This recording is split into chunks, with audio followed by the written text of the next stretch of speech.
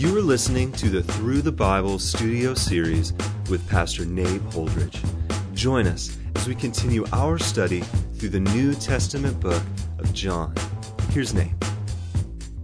Well, there are two, of course, main responses to the message of the gospel. Those who will receive the gospel and those who will reject the gospel. And obviously, those responses are varied and wide, but basically every response in the end boils down to a reception of or a rejection of this wonderful gospel message. And in John chapter 12, John is turning his gospel on its hinge. In other words, what we're concluding here in John chapter 12 is a section where Jesus has been opposed by the religious leaders, and a section where many people have chosen to disbelieve in him. And John is actually going to conclude this section in John chapter 12 with an explanation for why people rejected the Lord. Then when we get into chapter 13, we're going to see this group of men who, although not entirely devoted to him, there was one who would betray him, by and large were his disciples, men that he would pour into, care for, and train for the coming days after his death, his burial, and his resurrection, the age of the church.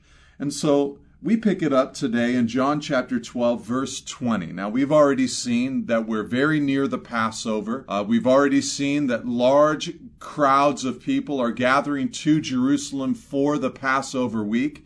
And we've already seen that part of that crowd has been stirred up because of the miracle in which Jesus raised Lazarus from the dead. And that in response to that miracle, a part of this crowd gathered together and put their palm leaves down on the ground and began to sing and shout, "Hosanna, blessed is he who comes in the name of the Lord," a fulfillment of Zechariah chapter 9, verse 9, in which Jesus prophesied as the Messiah would come into Jerusalem as the King of Israel, sitting on a donkey's colt.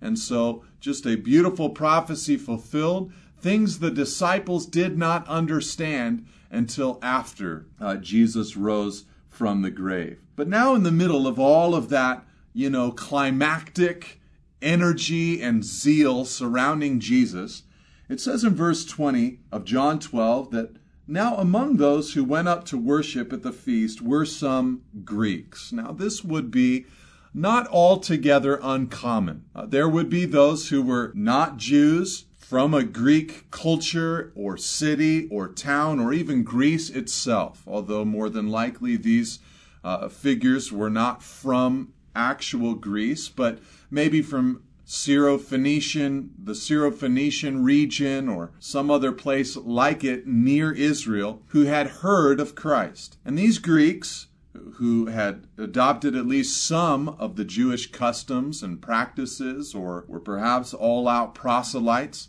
they hear about Jesus and they come in verse 21 to Philip, who was from Bethsaida in Galilee, and asked him, "Sir, we wish to see Jesus." Philip went and told Andrew, and Andrew and Philip went and told Jesus. And so we have this wonderful request from these Greek people. They come and they go to Philip. Now, we ask ourselves, why do they go to Philip? Potentially, it has a little to do with Philip's name. He had a Greek-styled name, so perhaps they felt they might have a better audience with Philip for some reason. If they were from the Syro-Phoenician region, then perhaps they knew Philip. He was from Bethsaida, which bordered that region, and so perhaps there was some kind of advance or previous relationship together. But nonetheless, for whatever reason, they approached Philip and they have this wonderful statement. They say, "We wish to see Jesus." Now, this is our one desire. This is our one heart. We want to see Jesus. A great request. Now, Philip does something interesting. He then goes to Andrew. The two of them, apparently after talking, felt that it was still worthy to be brought to Jesus, and so they together go to Jesus with this simple request. Now, Why a request in the first place? Well, Jesus had grown incredibly popular. You have to imagine that there was the necessity for some kind of screening process when in a heavily populated area like Jerusalem. And why did they confer together? Why did Philip go to Andrew? And I can't say for certain, but perhaps it had a little to do with the confusion regarding Jesus' stance on Gentile people.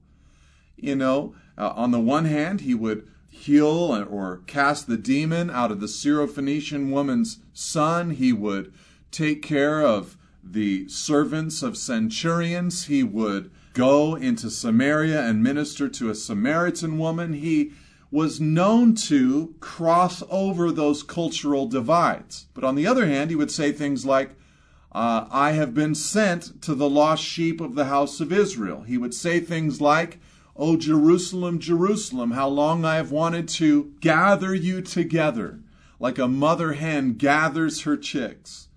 And so you can sense perhaps the confusion amongst the disciples. What is Jesus' stance concerning the Gentile world? And Jesus answered, verse 23, the hour has come for the Son of Man to be glorified. Truly, truly, I say to you, unless a grain of wheat falls into the earth and dies, it remains alone, but if it dies, it bears much fruit. Whoever loves his life loses it, and whoever hates his life in this world will keep it for eternal life. If anyone serves me, he must follow me. And where I am, there will my servant be also. If anyone serves me, the Father will honor him. Now, as is typical in the book of John, when someone comes to Jesus with some type of request or question, Jesus responds with an answer that is altogether mysterious in nature. Here, Andrew and Philip come to Jesus saying, hey, there's this group of Greeks. They would like to see you. Are you willing to see them? A real yes or no kind of question. But Jesus responds first by saying, the hour has come for the Son of Man to be glorified. Now, this is big news in John's gospel. First of all, that the hour has come. Jesus has time and time again said, my hour has not yet come. And so here he announces, my hour has come. He says, for the Son of Man to be glorified. Now, the Son of Man is the title that Jesus used for himself, that he borrowed from Ezekiel and also from Daniel. And so he says that the hour has come for me to be glorified. For me to be glorified. Now, what does this have to do with the Greeks? What in the world does it have to do with the question that he's been asked? Are you willing to see these Gentile people? Well, the answer is found in the next statement of Jesus, where he says, truly, truly, I say to you, unless a grain of wheat falls into the earth and dies, it remains alone. But if it dies, it bears much fruit. And so Jesus moves on into this analogy. He says, my hour has come for me to be glorified. And then he starts talking about a grain that goes into the earth and dies. And when it dies, it then produces fruit because that seed then grows and it produces a harvest. Now, Jesus is obviously alluding to himself. In just a few verses, he's going to tell everyone, I must be lifted up, indicating the type of death with which he would die, death by crucifixion. He's very conscious of his death. That's why he said, my hour has now come. And so he's announcing to his disciples, hey, it's great that these Gentiles want to meet with me. That's not bad in and of itself. But in order for me to bear fruit in their nations and amongst their people, there's a very crucial thing that must take place. It's called my glorification, and Jesus describes his glorification in terms like this. Like a seed or a grain of wheat, I must die. Jesus is announcing that in order for the Gentile world to be reached, he must go to the cross. He must die. And so he announces to them his glorification. He announces to them what his glorification is, and it's his death. For most people, our death is our most humiliating moment and experience. You know, when the body begins to decay and the body begins to die and the body begins to slowly but surely break down, not just the exact moment of death, where we would say at one moment they were alive. With one breath they were alive, and after they exhaled that breath, they then died. No, but you think about just the slow, agonizing process, if we're graced enough to live into our older years. Just the slow process of death coming on. You know, the body no longer getting stronger and stronger, but getting weaker and weaker. It's something that can last for 50 years, going through this process of death. But it's our most inglorious moment. But Jesus referred to the moment of his death, humiliation, as his glorification. It would be his greatest moment. It would be his strongest act of love. It would be the purpose for which he came forth. And so Jesus says, look, unless I, like a grain of wheat, go into the ground and die, I cannot bear any fruit. It won't do these Gentiles any good to see me unless I stay busy about my task and get to that cross. But in addition, Jesus also then in verse 25 and 26 gives this little explanation about what people who follow him will look like. He says, whoever loves his life loses it. Whoever hates his life in this world will keep it for eternal life. If anyone serves me, he'll follow me. Where I am, there will my servant be also. If anyone serves me, the Father will honor him. And so there is this promise from Jesus. You know, he bears fruit according to his kind. Genesis 1 and 2, that's the common refrain, that the animals or the seeds or the plants, the birds of the air, the animals in the ocean, they would reproduce after their kind. And so does Jesus. He dies, is buried like that grain of wheat, is risen, bears fruit, and the fruit has a similarity in look and feel and taste to him. And that's why he says that his disciples will follow him. They'll lay down their lives. Their love for God will be so intense that it'll be as if they're hating their own lives. They will serve him. This is what his people will look like. Now, in verse 27, he goes on and he says, now is my soul troubled. And what shall I say? Father, save me from this hour. But for this purpose I have come to this hour. Father, glorify your name. And so Jesus begins to express openly now the agony and the sorrow that he is enduring, just as a man as he approaches the cross. He announces, now is my soul troubled.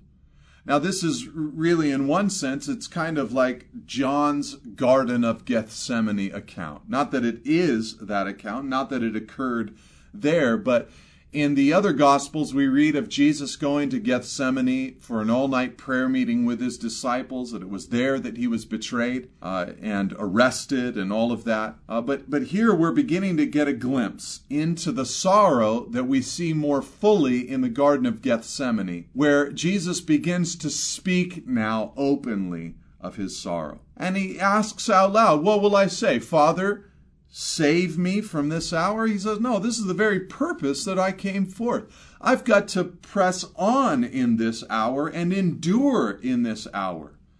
And so he's not afraid, he's very brave, but he's expressing the sorrow in his heart. And in response, he cries out with a prayer in verse 28 where he says, Father, glorify your name. Just sort of out loud for all to see, Father, glorify your name. And a voice, and this was, as I should say, the mission of Christ, to glorify the name of his Father, a mission that every believer would do well to adopt. And a voice came from heaven and said, I have glorified it, and I will glorify it again.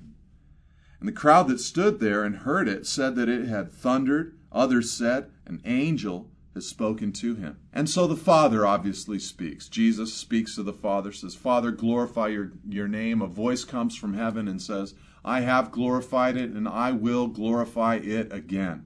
This is no doubt the Father speaking. Jesus speaks to the Father. The the Father returns his voice. Emblematic, so to speak, of Jesus' true identity as the Son of God. But it's worth noting, at least, that this is the third time that the Father has spoken from heaven to his Son in a very public manner.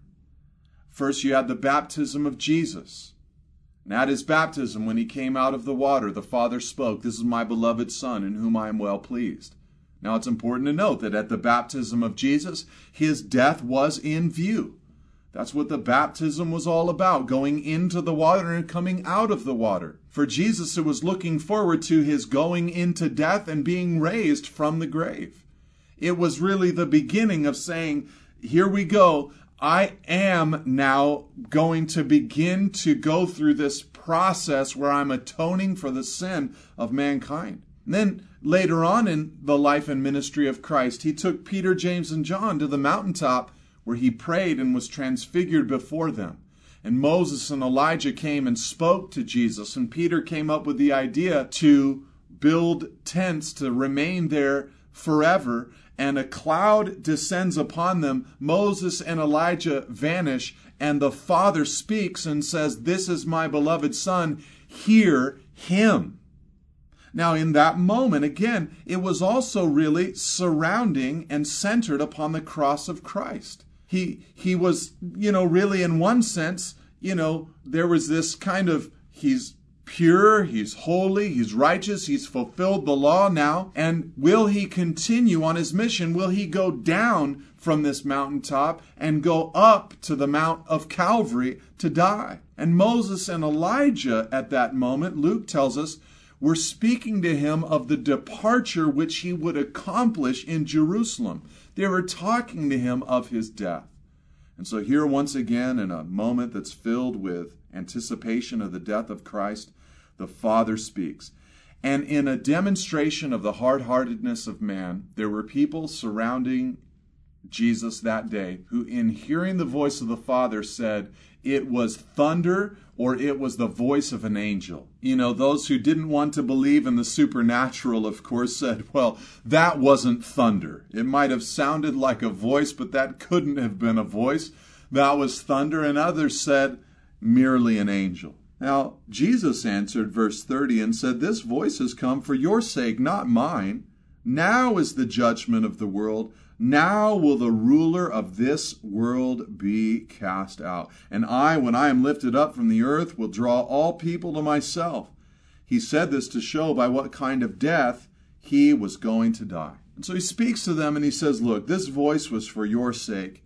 And you need to know that judgment has entered into the world. And the ruler of this world, he calls Satan, will be cast out. Isn't that a scary title that Jesus gives to Satan? It'd be one thing if Satan stood up in Scripture and said, "I am the ruler of this world." We would say, that's a self-proclaimed title. I don't know that it bears any real weight or merit. But when Jesus stands up and calls Satan the ruler of this world, it's a scary title. He says the ruler of this world will be cast out. Jesus ultimately conquered Satan on the cross.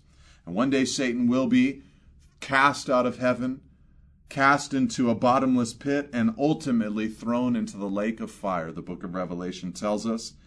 But that day is yet to come, but the victory has been won. But Jesus then describes his death and says, when I'm lifted up from the earth, I will draw all people to myself. In other words, what Jesus is saying, when I am crucified, I will draw all kinds of people, the Gentile people, Jewish people, I will draw all people to myself. The thing that's attractive about Jesus, truly and ultimately, is not some watered-down version of Jesus, some crossless Jesus who did not come to atone for the sin of the world, but just came to give us a good example of what it means to be selfless or some other nonsense. No, the only real attractive Jesus is the one who died for the sin of the world, the one who atoned for mankind's error. This is the only attractive Jesus, and the only one that people are drawn to by Jesus himself. Now the crowd answered, verse 34, Jesus, and said, "We have heard from the law that the Christ remains forever. How can you say that the Son of Man must be lifted up? Who is this Son of Man? So Jesus said to them, the light is among you for a little while longer. Walk while you have the light, lest darkness overtake you. The one who walks in darkness does not know where he is going.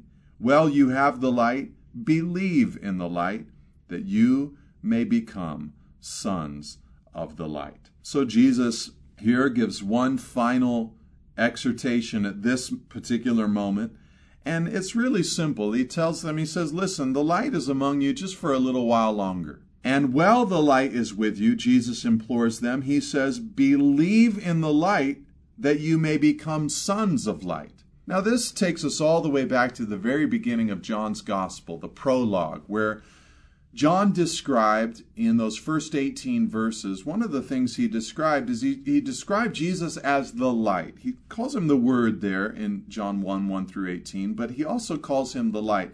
And he says the light came to his own, but his own did not receive him. But there were others who received the light, and to them he gave them the ability to become children of God. And so this theme has been demonstrated by John. Here is Jesus as the light. He comes to his own, and his own did not receive him. And still, though, there would be those who would receive his light, and Jesus would give the right of becoming children of God to those people, speaking of the Gentile church, which was still to come. And so here, though, what you have is Jesus still striving with man, saying, hey, listen, the light is with you for a little while longer. Receive the light. Believe in the light, he says in verse 36. That is his exhortation. Believe in the light.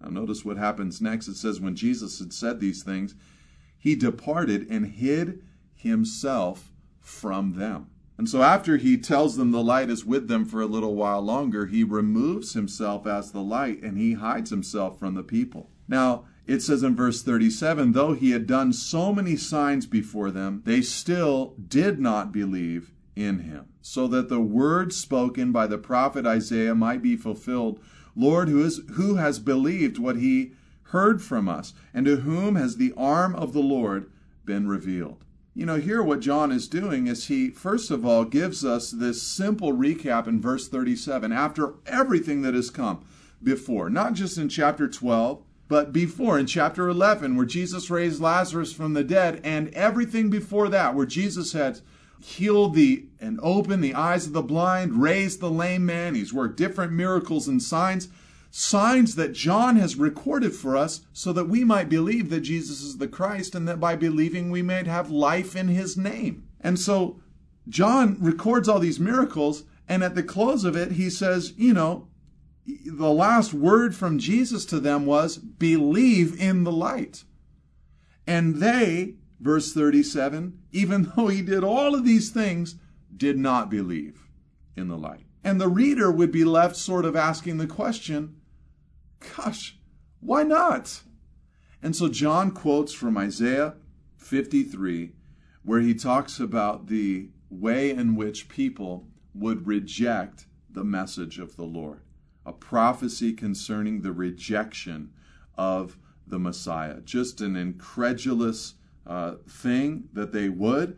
But he says, well, you know, Isaiah said that it would happen like this, and these people fulfilled that prophecy. Therefore, verse 39, John records, they could not believe. For again, Isaiah said, he has blinded their eyes and hardened their heart, lest they see with their eyes and understand with their heart, and turn, and I would heal them. Now we have the third part of this progression. It says in verse 39, John says, and therefore they could not believe. First of all, Jesus looks at them and says, believe. Well, you have the light, believe. He urges them. To Jesus, the responsibility is directly upon their hearts. You believe. But then, in verse 37, we see that even with all of these signs, they still did not believe.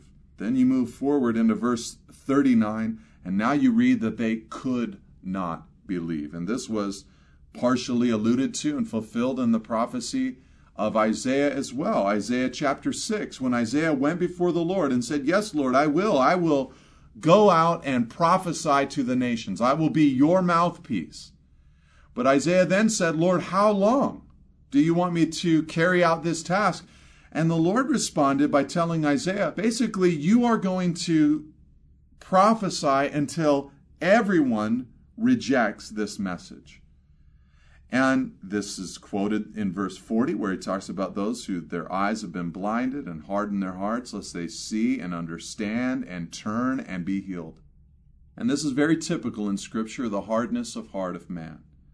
You see this in the life of Pharaoh in the Old Testament, where he would not believe, and then God then followed up on his unbelief by hardening his heart.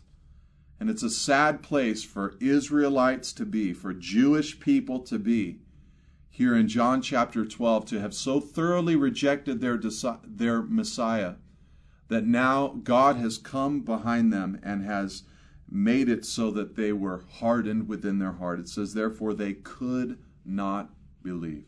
Just a scary statement. Now, Isaiah said these things, verse 41, because he saw his glory and spoke of him, which is a wonderful truth, that Isaiah was actually seeing the second person of the Trinity, seeing the glory of Christ pre-incarnate. In Isaiah 6, nevertheless, many, even of the authorities, believed in him, but for fear of the Pharisees they did not confess it, so that they would not be put out of the synagogue. For they love the glory that comes from man more than the glory that comes from God. And this would be a warning for John's reader in his day. Now in verse 44, to the end of the chapter, we have a very simple exhortation from Jesus, which is merely a recap of many other messages that he has taught previously. And it's all about him and his relationship with the Father, that he illuminates the Father, that he came to save the world, and that he came to speak for the Father. Let's read it together. It says in verse 44 that Jesus cried out and said, whoever believes in me believes not in me, but in him who sent me. And whoever sees me sees him who sent me. And I have come into the world as light, so that whoever believes in me may not remain in darkness. He is the illuminating force for God. If anyone, verse 47, hears my words and does not keep them, I do not judge him, for I do not come to judge the world, but to save the world. The one who rejects me and does not receive my words has a judge. The word that I have spoken will judge him on the last day. Jesus in this mission came to save. The Father will judge. For I, verse 49, have not spoken on my own authority, but the Father who sent me has given me a commandment to say what to say and what to speak. And I know that his commandment is eternal life. What I say, therefore, I say, as the Father has told me. Speaking for the Father. And now we move to a section where Jesus ministers to his disciples. God bless you, and amen. Thank you for listening. For additional resources and teachings, or to contact us, please visit us at nateholdridge.com.